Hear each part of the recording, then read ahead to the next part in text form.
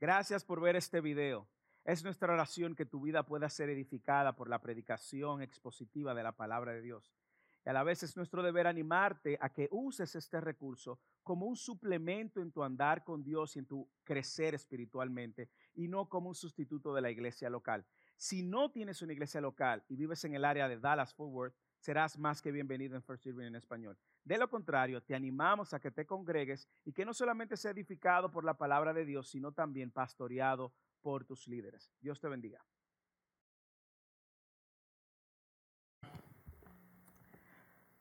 Padre, venimos a ti en esta mañana humillados, necesitados y confiados.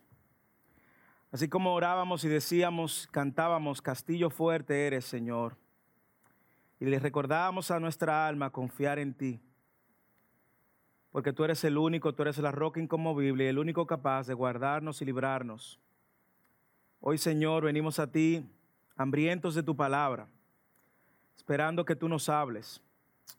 Yo te pido por el predicador, ayúdalo, asístelo, Señor, a ser fiel a tu palabra y no a sus propios pensamientos. Usa tu palabra como un instrumento que edifique al predicador y que luego también edifique a tu iglesia. Glorifica tu nombre para la gloria de tu nombre, en el nombre de Jesús. Amén. Hermanos, pueden sentarse. En el año 1995, un evangelista no muy reconocido por muchos o por mundialmente, llamado To Dinh Trung, montaba su bicicleta de camino luego de haber salido de una villa donde había estado predicando el evangelio. Había montado su bicicleta por más de 100 millas y de regreso a su casa en un camino pedregoso en el norte de Vietnam, un escuadrón de militares lo interceptan, lo tumban de su bicicleta, lo golpean y lo arrastran hasta la villa más cercana para reírse de él, burlarse de él mientras lo golpeaban. Incluso llegaron a grabar el maltrato que le estaban haciendo.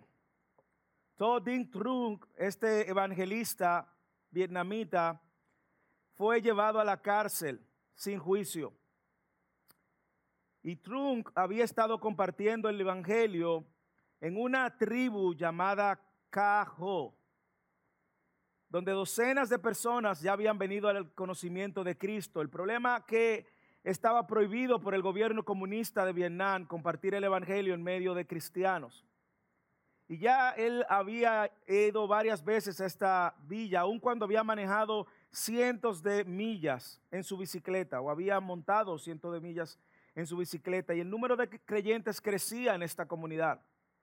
Algunos de ellos eran maestros de escuela, otros eran agricultores, otros pescadores.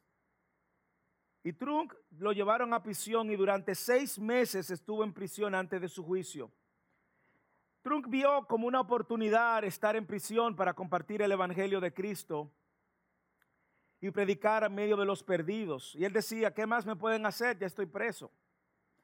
Él ya estaba en prisión y a través de sus esfuerzos, algunos ya prisioneros habían venido al conocimiento de Cristo. Mientras tanto, muchos cristianos, misioneros y agencias misioneras en el mundo empezaban a enviar cartas y a hacer presión al gobierno vietnamita, y por la presión de las agencias internacionales orando para que lo libertaran, muchos oraron y escribieron cartas en su nombre, y debido a esta presión entonces deciden llevarlo a juicio y darle una liberación temprana. El único problema fue que él no quería ahora, no estaba listo para salir de la cárcel. Él sintió el llamado de Dios de permanecer en prisión y discipular este nuevo grupo de creyentes.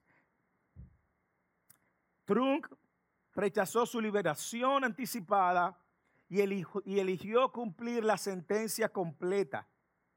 A Trung lo animó mucho a recibir cartas y de escuchar de muchas personas que habían venido a Cristo por medio de la predicación del evangelio y por parte de él.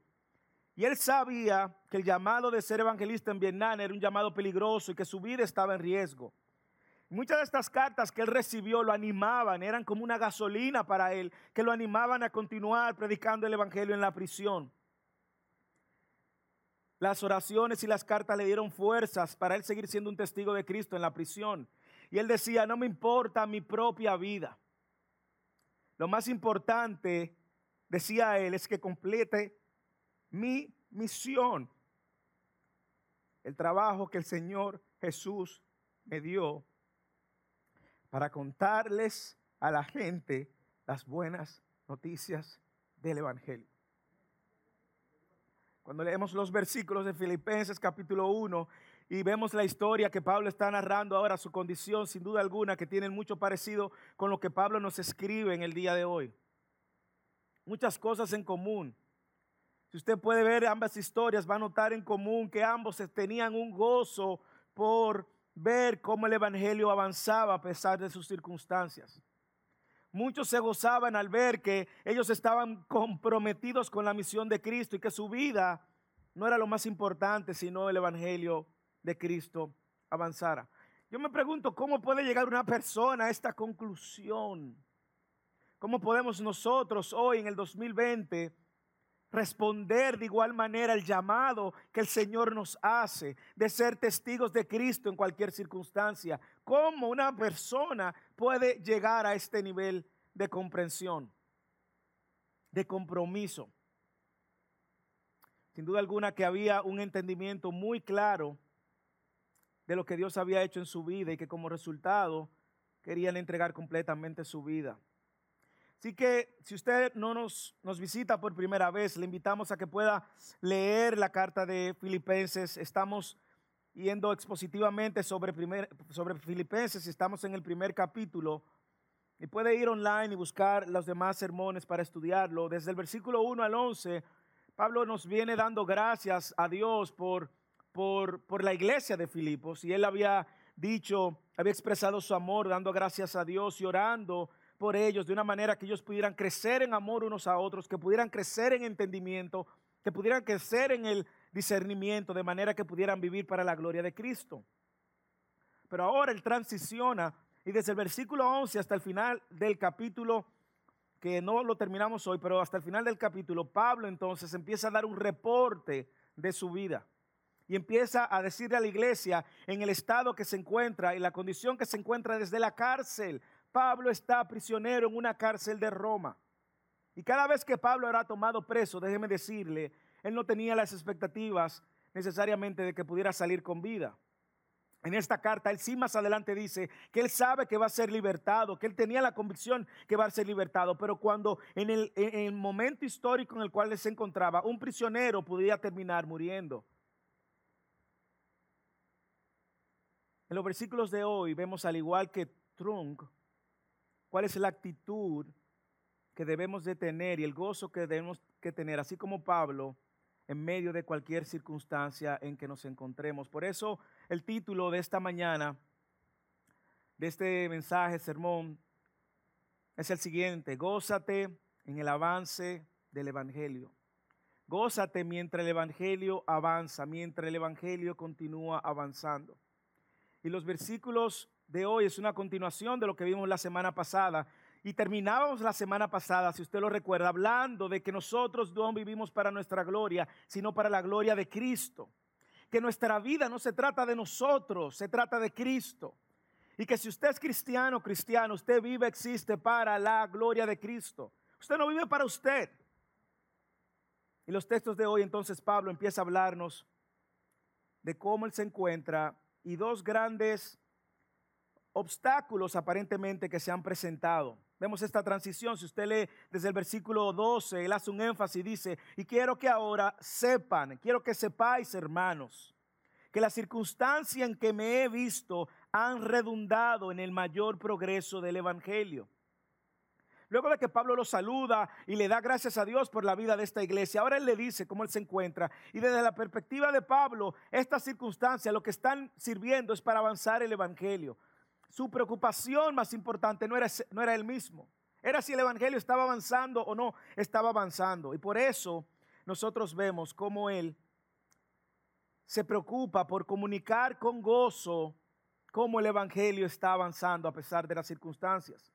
Si usted lee esta porción, usted va a encontrar que Pablo quiere resaltar clara la idea de que él quiere ayudar a Filipenses, a esta iglesia de Filipos, a cambiar sus perspectivas con respecto a las circunstancias y la oposición, con respecto a la aflicción y el sufrimiento. Él quiere ayudar a Filipenses, a esta iglesia, que entiendan y vean el sufrimiento con los lentes del evangelio. Y él quiere enseñarle a la iglesia que el progreso del evangelio no se iba a ver limitado, que no hay obstáculos que limite el progreso del evangelio, porque no es una obra de hombre, sino de Dios. Así que Pablo presenta dos grandes oposiciones. Uno, él está en prisión por la causa de Cristo, y dos, hay un grupo de falsos evangelistas que están predicando el evangelio con motivaciones incorrectas. Y para un hombre como Pablo, que ama y defiende el evangelio, encontrar a falsos predicadores era algo que sin duda alguna le preocupaba. Pero aquí él deja muy claro de que por encima de eso está el avance del evangelio. Así que la pregunta que vamos a responder es cómo vemos que este evangelio, o cómo podemos gozarnos mientras el evangelio avanza a pesar de la oposición. Eso es una buena pregunta. ¿Cómo yo puedo gozarme en cualquier obstáculo, circunstancia o situación que me encuentre, y ver mi situación y mi circunstancia como una oportunidad de que el evangelio avance? Vamos a ver primero que Pablo nos ayuda y el Señor en esta mañana nos anima a predicar el evangelio en toda circunstancia. Así que predique, hermano, hermana, el evangelio en toda circunstancia. Versículos 12 y 13, léalo conmigo. Y quiero que sepáis, hermanos, que la circunstancia en que me he visto han redundado en el mayor progreso del evangelio. De tal manera que mis prisiones, mis cadenas, otra versión traduce, de tal manera que mis prisiones por la causa de Cristo se han hecho notorias en toda la guardia pretoriana y a todos los demás. Y que la mayoría de los hermanos, confiando en el Señor por causa de mis prisiones, ahora tienen mucho más valor para hablar la palabra de Dios, sin temor. Pablo se encuentra en la cárcel y yo quiero que usted no pierda los detalles de lo que esto implica. Pablo viene de ser un perseguidor de la iglesia. Pablo buscaba a los creyentes y lo arrastraba desde sus casas y lo llevaba para que fueran apedreados y para que fueran enjuiciados. Y ahora el perseguidor está en la cárcel. ¿Por qué? ¿Qué pasó? Dios cambió su corazón. Dios lo hizo nacer de nuevo, le dio una nueva vida y ahora el perseguidor es perseguido por la causa de Cristo. Cuando Pablo tiene aquel encuentro con Jesús, Jesús le dice: Pablo, Pablo, ¿por qué me persigues? ¿Por qué Jesús le dijo eso? Porque Pablo estaba persiguiendo. Saulo, Saulo, ¿por qué me persigues? Porque Saulo estaba persiguiendo a la iglesia. Y persiguiendo a la iglesia estaba persiguiendo a Cristo. Y Cristo le dice: ¿por qué me persigues, Saulo? Y luego de aquel encuentro de ser Saulo, ahora se llama Pablo. Y ahora Pablo es el principal proclamador, predicador del evangelio a los gentiles. Y aquí está Pablo en la cárcel por causa de predicar a Cristo a quien él perseguía. Se encuentra prisionero por causa del evangelio. En estos versículos, él quiere presentar una perspectiva diferente de la prisión. Él no se está victimizando. Él no está diciendo: ay, Señor, yo que te he servido tanto. Él no está justificando o él no está él no se está desanimando. No. Él quiere que la iglesia, quiere ayudar a la iglesia a que cambien sus perspectivas con relación a la manera como sufren y padecen, como luchan en medio de la oposición. Y yo voy a decirle algo. Yo creo que este tipo de sermón y el de la semana que viene, creo que preparan a la iglesia de una manera u otra para lo que pudiera ser una persecución. La iglesia de Cristo históricamente ha sido perseguida. En América, gracias a Dios, no tenemos esa, por lo menos en Estados Unidos, esa oposición. Pero ¿qué si llegara la oposición? ¿Qué si llegara la persecución? Bueno, Pablo nos está enseñando cómo nosotros debemos de ver la persecución y la aflicción.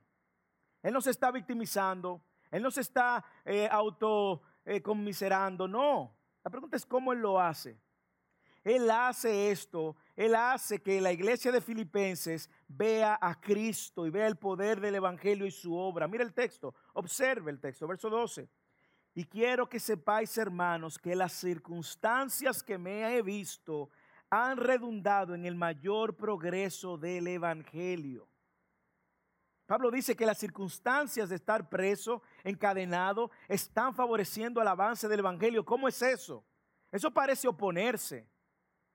Pablo pudo haberse mirándose a sí mismo y decir: yo soy el principal predicador a los gentiles, y como soy el principal predicador a los gentiles, yo preso, el evangelio no va a continuar. No, Pablo sabe que él no es el responsable de la expansión del evangelio.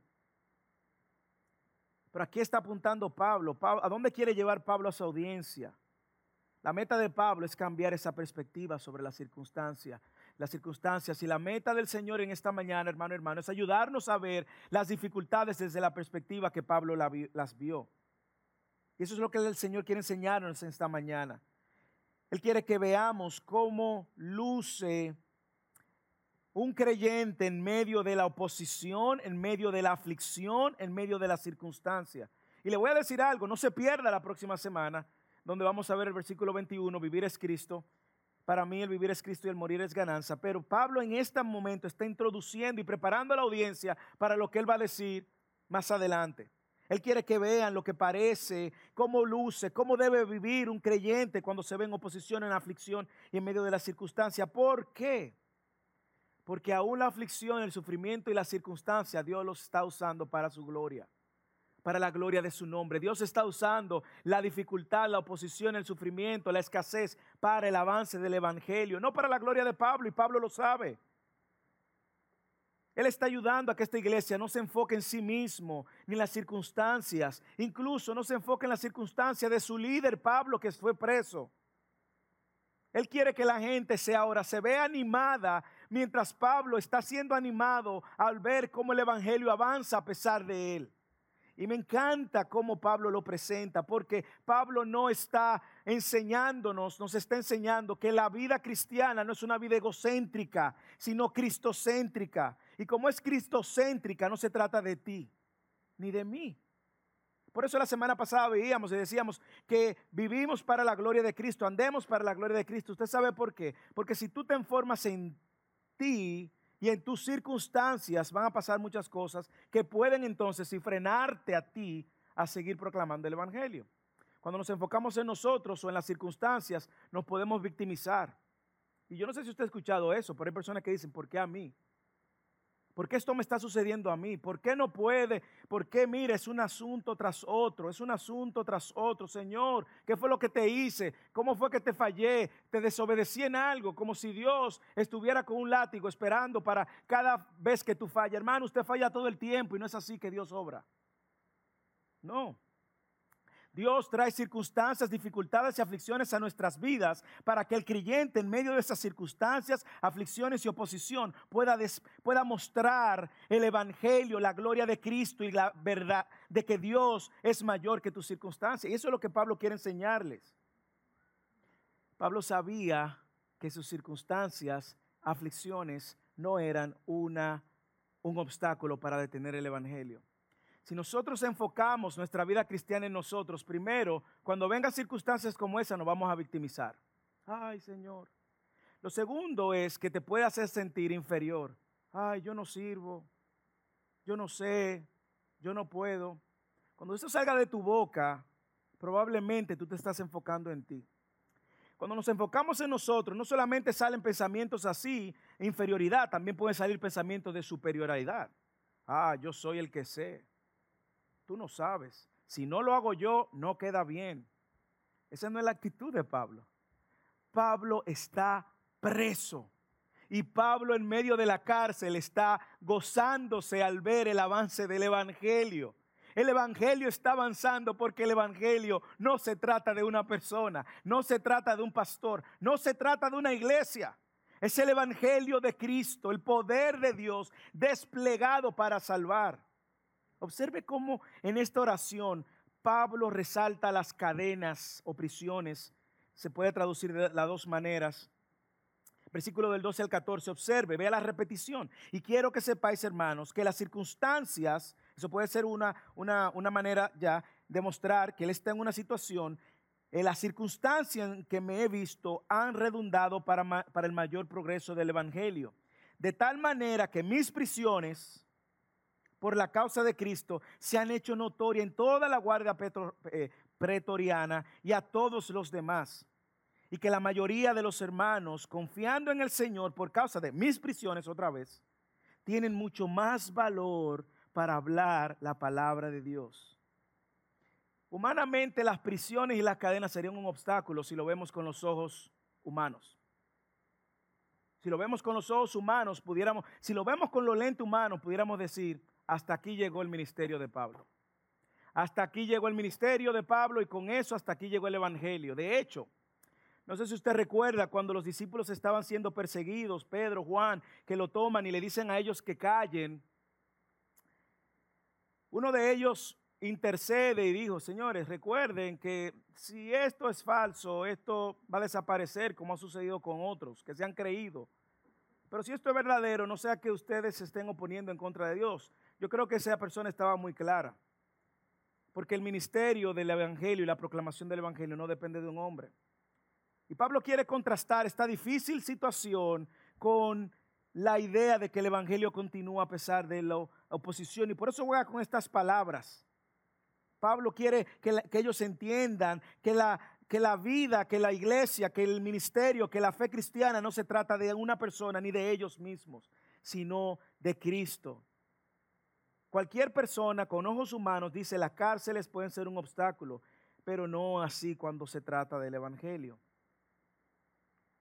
Pablo echa por tierra la idea de que su prisión era un obstáculo para el evangelio. Escuche cómo una vez más él quiere que él deja saber que hay personas que están escuchando el evangelio en su encarcelamiento. Léalo el versículo 13. Dice, de tal manera que mis prisiones por la causa de Cristo se han hecho notorias en toda la guardia pretoriana y a todos los demás. ¿Por qué Pablo hace esta distinción?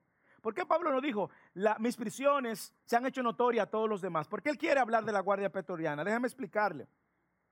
Ha corrido la noticia, Pablo está encarcelado.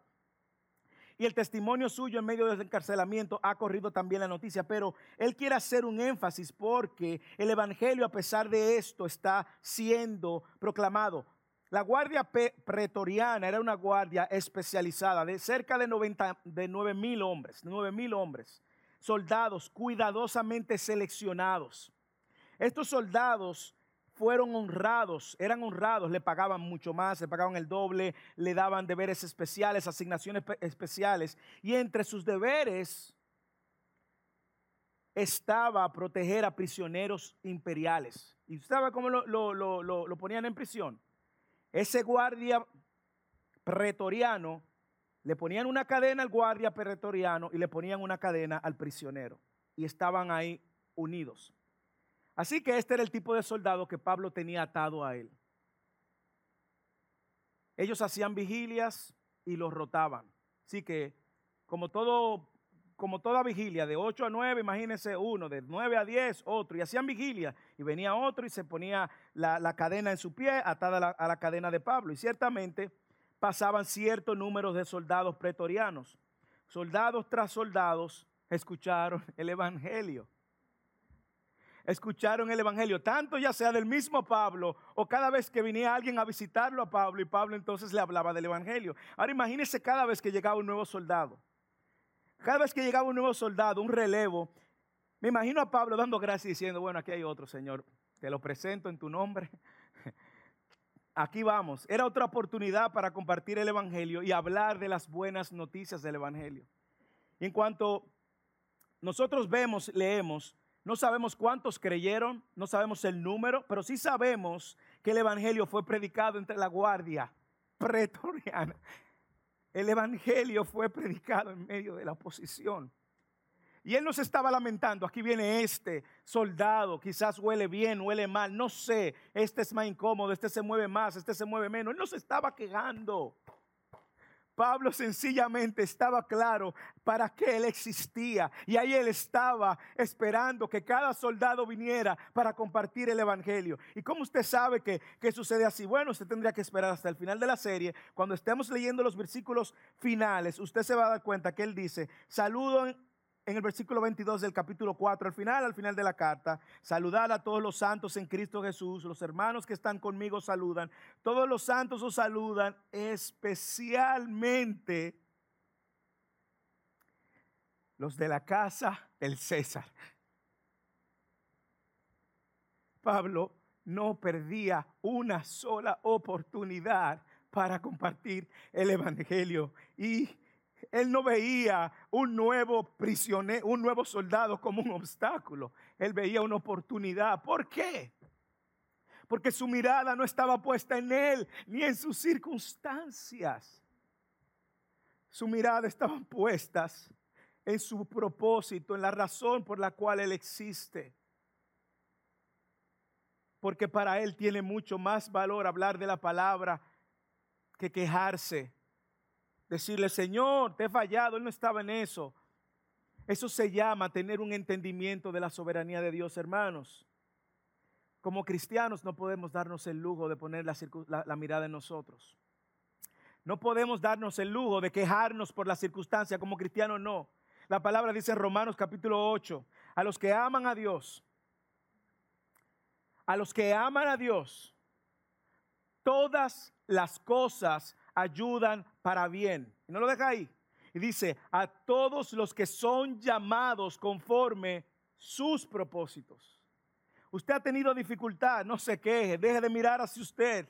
Usted ha pasado por situación familiar, no se queje, no se trata de usted. Usted ha visto oposición, ha tenido persecución, ha tenido aflicción, no se trata de usted. Dios ha permitido esto en tu vida para que la gente pueda ver al Dios a quien tú has entregado tu vida.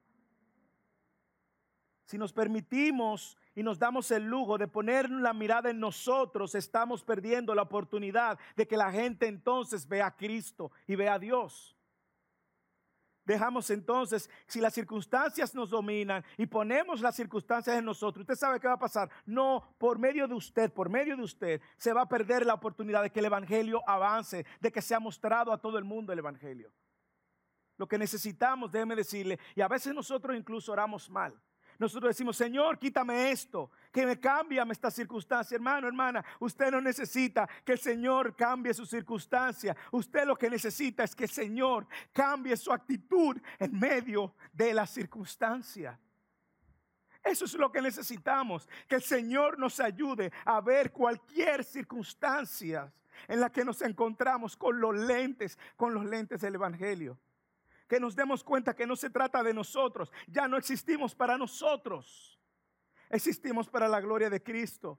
Y eso es lo que Dios hace, hermanos. Por eso es que Dios nos trae circunstancias a nuestras vidas. Es para que nosotros, por medio de esas circunstancias, mostremos la grandeza del Dios a quien hemos creído. Que mostremos que nosotros no pertenecemos a este mundo terrenal y pasajero. Que nosotros pertenecemos a un Dios eterno que va a cumplir sus promesas. No ore para que el Señor le cambie sus circunstancias. Usted está en medio de la aflicción. Dígale, Señor, cambia mi corazón y déjame mostrarles a otro qué grande tú eres en medio de esta aflicción. Jesús dijo, en el mundo tendréis aflicción, pero confiad. Cambia la actitud. Confiad, yo he vencido al mundo. Que el Señor nos ayude a ver esas circunstancias como una oportunidad para que el evangelio avance. Que el Señor nos ayude a gozarnos en medio de las circunstancias para que el evangelio avance. La clave está en ver las cosas desde la perspectiva de Dios en lugar de nuestra perspectiva humana. Solo entonces nos vamos a gozar. Solo entonces nos vamos a gozar en el avance del evangelio. Observe el ejemplo de Pablo. Pablo hizo que el evangelio luciera atractivo y hermoso. Pablo hizo que el evangelio luciera atractivo. ¿Cómo? No se estaba victimizando, no se estaba quejando por sus circunstancias, al menos no en esta ocasión. Él no está cuestionando a Dios. Ay, Señor, ¿por qué me permitiste? No.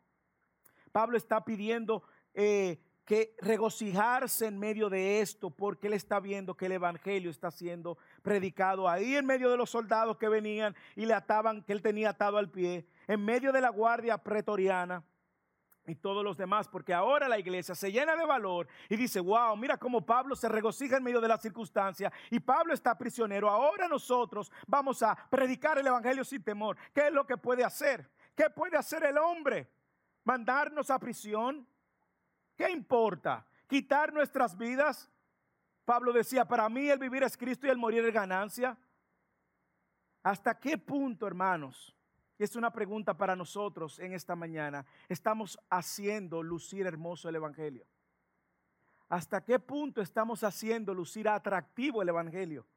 ¿Hasta qué punto la gente desea el evangelio que hemos creído? ¿Hasta qué punto nuestra vida, nuestro testimonio, nuestro andar hace que la gente se interese en el Señor, en el Dios en quien creemos? Hermanos, no es solo predicar con palabras. Las personas eran atraídas porque veían en esa persona el gozo a pesar de las circunstancias. ¿Quiere que le traiga otro testimonio de Pablo? Lo leímos en el primer servicio, en el primer sermón de esta serie. Pablo en la cárcel, terremoto, se rompen las cadenas. Pablo y Silas estaban cantando. El soldado romano pensó, se abrieron todas las puertas y la cadena, pensó que se habían escapado todos. El soldado romano se iba a quitar la vida y Pablo salió y le dijo, hey, detente, aquí estamos todos, no nos hemos ido ninguno. El soldado romano entendió, estos hombres le sirven a un Dios, le creen a Dios y le dice, ¿qué yo tengo que hacer para ser salvo? Y él le dice, cree en el Señor Jesucristo y será salvo tú y su casa. Y de ahí en adelante, ¿qué hace el soldado? Lo lleva a su casa. Ay, Pablo predica el evangelio y creyó él y toda su casa. ¿Y qué atrajo a este soldado? ¿Qué hizo atractivo a este soldado? ¿Qué lo atrajo al evangelio? El testimonio de Pablo en medio de las circunstancias. ¿Hasta qué punto estamos haciendo lucir el evangelio hermoso en medio de las circunstancias difíciles? Por eso, nuestra vida no se trata de nosotros. Por eso no podemos centrarlas en nosotros. De hecho, mire el fruto que trajo esto a la iglesia.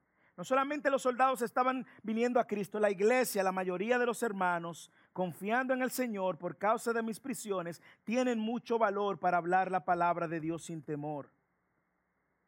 Dice un pastor reverendo, él decía, la persecución ha sido regularmente lo que el médico ordenó para que el temor de los cristianos desaparezca.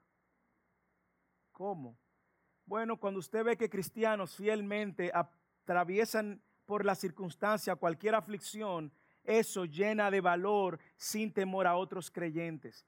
No solo en la persecución, piénselo en cualquier área. Usted pasó por medio de una enfermedad difícil y en medio de la enfermedad difícil usted no dejaba de darle gracias a Dios por su enfermedad y aún así seguir proclamando la verdad de Cristo. Cualquier otra persona que venga después con una enfermedad similar se va a sentir animado. Usted pasó por una crisis en su matrimonio de infidelidad y usted perdonó a pesar de, usted extendió gracia a pesar de, y cualquier otro matrimonio que vio cómo usted por medio de la obra de Cristo y el Espíritu Santo en su vida perdonó, extendió gracia y restauró su matrimonio, otros creyentes también se van a sentir animados. Usted ha pasado por una situación difícil donde sus hijos han estado en circunstancias que lo han puesto a usted en alguna situación de vergüenza y ha sido fiel al Señor y ha glorificado al Señor en medio de las circunstancias. Otros cristianos, cuando se vean en una situación difícil, van a ver a Cristo y la obra poderosa de Cristo en su vida, sosteniéndolo y animándolo. ¿Entiende, hermano? ¿Entiende por qué estos hermanos ahora salieron a predicar el evangelio sin temor? Hermano, hagamos lucir el evangelio hermoso. Hagamos lucir el evangelio atractivo. Hagamos lucir el evangelio glorioso. Este camino hagamos lucirlo atractivo. Usted está desempleado por 6 meses. Dele gracias a Dios y siga hacia adelante, orando y confiando en que el Señor lo va a sostener. En el trabajo te están presionando para hacer algo incorrecto. Y tú hacer lo correcto implica que quizás te despidan. Enfócate en glorificar al Señor y serle fiel al Señor y confía en Él. Por eso cantábamos, confía en Dios. Lo que vemos es que el evangelio avanza a pesar de las cadenas. Lo que vemos es que Pablo nos anima a predicar el evangelio a pesar de la oposición, pero también nos anima a gozarnos mientras el evangelio avanza. Segundo, regocíjate en el avance del evangelio. No solo te goces, regocíjate. Último punto, versículo 15 al 17. Algunos a la verdad predican a Cristo aún por envidia y rivalidad, pero también otros lo hacen de buena voluntad. Esto lo hacen por amor, sabiendo que he sido designado para la defensa del evangelio. Aquellos que proclaman a Cristo por ambición personal, no con sinceridad, pensando causarme angustia en mis prisiones. Entonces, ¿qué? Que de todas maneras, ya sea fingidamente o en verdad, Cristo es proclamado, y en esto me regocijo. Sí, me regocijaré. La próxima semana vamos a empezar en ese versículo. Pero mire a Pablo afirmando, yo me gozo, no solo porque por mis prisiones, sino porque aún hay otros malvados predicando el evangelio por motivaciones incorrectas. ¿Y usted sabe qué? El evangelio está siendo predicado. Eso nos enseña que no todo estaba bien en el momento, en el contexto en el cual Pablo se encontraba con respecto a las iglesias cristianas. Pablo estaba lidiando también con críticas. Pablo estaba lidiando también con envidia. ¿Usted ha lidiado con críticas y envidia? Bueno, Pablo se vio en una situación similar, pero Pablo no se estaba deteniendo en las críticas. Pablo no le estaba deteniendo en esos detalles. Pablo estaba guiando a la gente a Cristo. La gente a Cristo, la gente a Cristo. Pablo está guiando a la gente a Cristo. Por un lado, y él hace un contraste, están estos que predican por envidia, rivalidad y ambición personal. Me suena tan familiar en este contexto nuestro, porque quizá usted conoce a alguno de esos que predican por ambición personal. Y te dirá, ¿cuáles son las motivaciones incorrectas que Pablo vio? Bueno, que esa persona predicaban sobre la base de su ministerio, de su ambición. Él era el centro, él era la figura, él era el hombre, el propósito y la gloria era el nombre de él. Ese es el tipo de predicador al cual Pablo se está refiriendo. Y más adelante, Pablo le habla fuerte, y lo vamos a ver, si usted sigue en la serie, lo va a escuchar. En el capítulo 3, versículo 2, él le llama a estos perros, malos obreros le llama. O sea, que no es que él estaba necesariamente de acuerdo 100% con ellos, pero Pablo sí estaba viendo que el evangelio, lo que esta gente querían hacerlo para afligirlo a él, el evangelio estaba siendo proclamado. Pablo no necesariamente estaba de acuerdo con ellos, porque de hecho luego les dice en el capítulo 3, 18, le llama a ellos enemigos de la cruz. Le llama a ellos y le dice, cuyo Dios es su apetito, luce tanto el evangelio de la prosperidad, cuyo Dios es su apetito y cuya gloria está en su vergüenza, los cuales no solo piensan en estas cosas terrenales, solo piensan en estas cosas terrenales. Y Pablo va a hablar de ellos más adelante. Pero por otro lado, Pablo está viendo un grupo de hermanos fieles que está predicando el evangelio. Y también se goza con ellos. Estos que fueron animados por su testimonio están predicando ahora por amor y buena voluntad. La mayoría estaba predicando por buena voluntad y ellos dicen que esto lo hacen por amor, sabiendo que ellos también están juntamente con Pablo defendiendo el evangelio. Estos están llevando el evangelio que Pablo en ese momento físicamente no podía llevar. Por eso él se goza. Por eso él se goza. Y él no solamente se goza, él dice, me regocijaré y me seguiré gozando. El verbo continúa, es una acción continua. Ahora, yo me pregunto, ¿por qué Pablo o cómo Pablo lograba regocijarse a pesar de las críticas? Yo estoy seguro que todo el que está aquí, sin excepción, ha recibido una crítica. Si no la has recibido de alguien externo, quizá en tu misma familia, algún hermano, un tío, un amigo, un primo, a veces tu hijo, tu esposo, tu esposa, todos sin excepción hemos sido criticados. Y usted sabe que no se siente bueno. No se siente bueno. De hecho, cuando nos critican, nosotros generamos un rechazo automático. Y sobre todo cuando no es una crítica positiva. Pero Pablo él sabía que no se trataba de él. Y él sabía que el avance del evangelio no dependía de él, sino dependía de Dios. Y buscaba la gloria de Dios. Él sabía que no era su obra, que era la obra de Dios. Él sabía que no era su nombre, sino el nombre de Cristo. Él sabía que no era su evangelio, sino el evangelio de nuestro Señor Jesucristo. Él sabía que no era su ministerio, sino el ministerio de Cristo. Pablo se regocija y no importando cuáles eran las motivaciones de estos que lo hacían por envidia, por mala voluntad. ¿Por qué? Porque en ese momento, tiene que ir al contexto histórico, en ese momento el evangelio no lo conocía mucha gente. No es como ahora que usted es nacional, internacional y global. En ese contexto, él está introduciendo una iglesia nueva para impactar, dar a conocer las nuevas noticias. O sea, que un contexto hasta cierto punto diferente al nuestro. Y en ese momento, estos falsos predicadores estaban dando a conocer el nombre de Cristo. Y él decía, yo me gozo en eso. Porque el que nunca lo ha escuchado, ahora lo escucha por primera vez. Pero no se preocupe que después le llegará el mensaje de verdad. Y eso me recuerda mucho mi testimonio o el testimonio de muchos de nosotros. Que probablemente muchos de nosotros vinimos a Cristo en iglesias donde no se predicaba el evangelio. Muchos de nosotros conocimos al Señor en contextos donde ni se predicaba la palabra, ni se predicaba el evangelio y donde todo era centrado en una figura, en una persona. Y mira cómo Dios soberanamente en su momento a sus ovejas la llama. Y cómo Dios soberanamente en su momento entonces nos permite recapacitar y ver la verdad y la importancia del evangelio y entonces caminar conforme a su voluntad. Y es algo así que está sucediendo. La diferencia es que en ese momento nadie conocía de Jesús. En una ciudad que estaba en Macedonia, bajo el imperio romano, en Filipo, donde apenas había un grupito de creyentes, ahora estos también estaban sirviendo como una bocina del evangelio.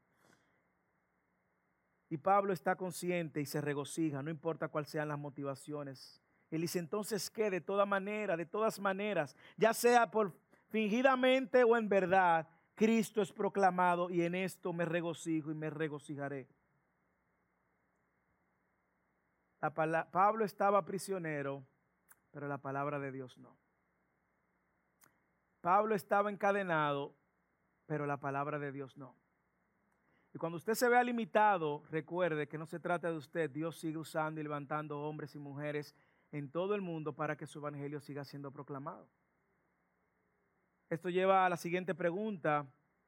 Si las circunstancias de Pablo en realidad están haciendo avanzar el evangelio, en lugar de detenerlo, ¿cómo yo debería de responder en medio de mis circunstancias? ¿Cómo yo debería de responder? Pablo nos dice, gócese hermano. Usted está en aflicción, gócese. Usted está siendo criticado, gócese. Si está siendo criticado porque usted está siendo fiel al Señor, ok, gócese. Porque no es que si usted lo van a criticar porque usted está viviendo una vida loca y lo están criticando, bueno, pues la gente está diciendo lo que usted está haciendo y está haciendo saber su nueva vida loca. No es por eso que estamos hablando. Si usted está siendo fiel al Señor y lo critican por serle fiel al Señor, gócese. Usted está en medio de la enfermedad, gócese. Usted está en medio de la soledad, gócese. Usted es madre soltera, gócese. Usted está sin trabajo, gócese. Usted está en medio de la oposición, gócese, gócese, regocíjese, gócese 2 veces. Y haga que el evangelio luzca atractivo. ¿Qué significaba para Pablo regocijarse? Porque usted dirá, bueno, pastor, usted está hablando de regocijarme, pero ¿qué significa eso? Bueno, Pablo quiere decirnos que él está confiando completamente, confiando en Dios y en su obra completamente, que no tiene la menor preocupación de lo que va a suceder con él o con su vida, porque él confía completamente en que la obra de Cristo iba a avanzar. Usted entiende que de la única manera que vamos a regocijarnos es si usted y yo nos removemos del centro. Él estaba confiando. Por eso en el 1:6 él dice, estoy convencido de esto, que aquel que empezó la buena obra en vosotros, la perfeccionará. Él estaba consciente. Él no tiene la menor preocupación, la menor desmotivación, la menor desesperanza, sino todo lo contrario. Él camina en la seguridad de que Dios está usando todas las cosas para su bien. ¿Usted recuerda a José? ¿Se recuerda de José? ¿Usted ha leído lo que dice José cuando se encuentra con sus hermanos? Le dice, lo que ustedes planificaron para hacerme mal, Dios lo había planificado para el bien, para su propósito. Y José fue por mucha tribulación y aflicción. ¿Cómo podemos regocijarnos como Pablo? Bueno, debe de empezar a ver las circunstancias con los lentes del evangelio. Eso es lo primero. Tienes que ver las circunstancias con los lentes correctos, no con los lentes egocéntricos, sino cristocéntricos. Es muy difícil poder regocijarte si tú te victimizas, si tú dices, ay, pero qué dolor, ay, pero estas pruebas, si estamos enfocados en nosotros mismos, si sentimos, ay, Dios se olvidó de mí, ay, Dios, no tengo suerte, hay una maldición, estoy bajo una maldición. Estamos centrando las circunstancias en nosotros y no en Dios. Y es difícil gozarse si no vemos esto con una visión cristocéntrica. Remueva la mirada de usted y enfoque su mirada en Cristo. Hebreos capítulo 12, versículo 1, dice, pues porque tenemos tan grande nube de testigos, despojémonos de todo peso y del pecado que nos asedia tan fácilmente y corramos con paciencia la carrera que tenemos por delante, puesto los ojos en Jesús, el autor y el consumador de la fe. Remueva su mirada de usted y póngala en Cristo. ¿Por qué? Porque si eres cristiano, vives para la gloria de Cristo, como vimos la semana pasada. Y nada va a detener el avance del Evangelio. Así que regocíjese si el Evangelio está siendo avanzado, está avanzando. Y confíe en el carácter de Dios, confía en la fidelidad de Dios, confía en la soberanía de Dios, confía en el plan perfecto de Dios para la gloria de Dios. Sin esta confianza, Pablo no tenía que aferrarse, pero estaba confiando en Dios porque el Evangelio no se trataba de él. Tengamos confianza. Así que prediquemos el Evangelio a pesar de la oposición y regocijémonos mientras el Evangelio está siendo proclamado. Si tú estás en esta mañana y no eres cristiano, tú no vas a poder experimentar el gozo en medio de la aflicción de esta manera. Tú necesitas reconocer que estás en una condición de enemistad y tienes que resolver ese problema. Pero tú no lo puedes hacer por ti mismo. Cristo lo hizo, yendo a la cruz en tu lugar, tomando y recibiendo todo el castigo y la ira de Dios que tú y yo merecíamos. Justamente tú y yo merecíamos condenación eterna. Y Cristo va a la cruz, toma tu lugar y mi lugar y recibe todo el castigo de Dios, porque Dios santo, santo, santo no tolera un pecado. Y tú y yo pecamos ante ese Dios santo. Y ahora Cristo toma nuestro lugar, recibe el castigo de Dios, para que todo ahora el que cree en Él no reciba el castigo, no reciba condenación. Pero Él no solamente te pide que creas en Él, sino que también te arrepientas de tu condición, te des cuenta de tu necesidad de un Salvador y lo abraces a Él como el único medio para salvarte. Es ahí entonces que vas a poder entender lo que es el nuevo nacimiento y lo que es poder vivir para la gloria de Dios. Es ese evangelio que salva y es ese evangelio que Dios te está recordando a ti en esta mañana, de manera que encuentres propósito y gozo en cualquier circunstancia, aflicción en la que te encuentres. Si tú quieres entregar tu vida a Cristo, yo estaré aquí unos minutos al final. Ven donde mí, oramos juntos y empezamos a caminar juntos, de manera que podamos vivir para la gloria de Cristo. Y si tú estás aquí y ya conoces de Cristo, no te conformes con escuchar esta palabra, sino esfuérzate mañana por empezar a vivir y a descansar y a confiar en Él. Oremos. Padre, gracias por el recordatorio, mi Dios. Ayúdanos, Señor, a removernos del centro, a gozarnos en medio de la aflicción y a vivir para tu gloria. Yo te pido por cada persona que está aquí. Yo no conozco el pasado, no conozco incluso el presente de la mayoría de las personas que están aquí. Y es mi oración que tú uses tu palabra y por medio de tu espíritu tú traigas convicción a nuestras vidas, de manera que podamos confiar en medio de cualquier circunstancia o aflicción en la que nos encontremos. Yo te pido, Padre, por aquellos que han estado llorando, aquellos que han estado afligidos, aquellos que han estado lamentándose. Yo te pido que tú les levantes la mirada y la ayudes a ellos a verte a ti. Yo te pido, Señor, por aquellos que están en medio de situaciones de escasez, dificultad, enfermedad, que por medio de esta prueba o aflicción ellos puedan hacer lucir atractivo el evangelio, así como Pablo lo hizo. Ayúdanos, Señor, de manera que tu nombre pueda ser exaltado y tu gloria revelada a todos los hombres. En el nombre de Jesús. Amén.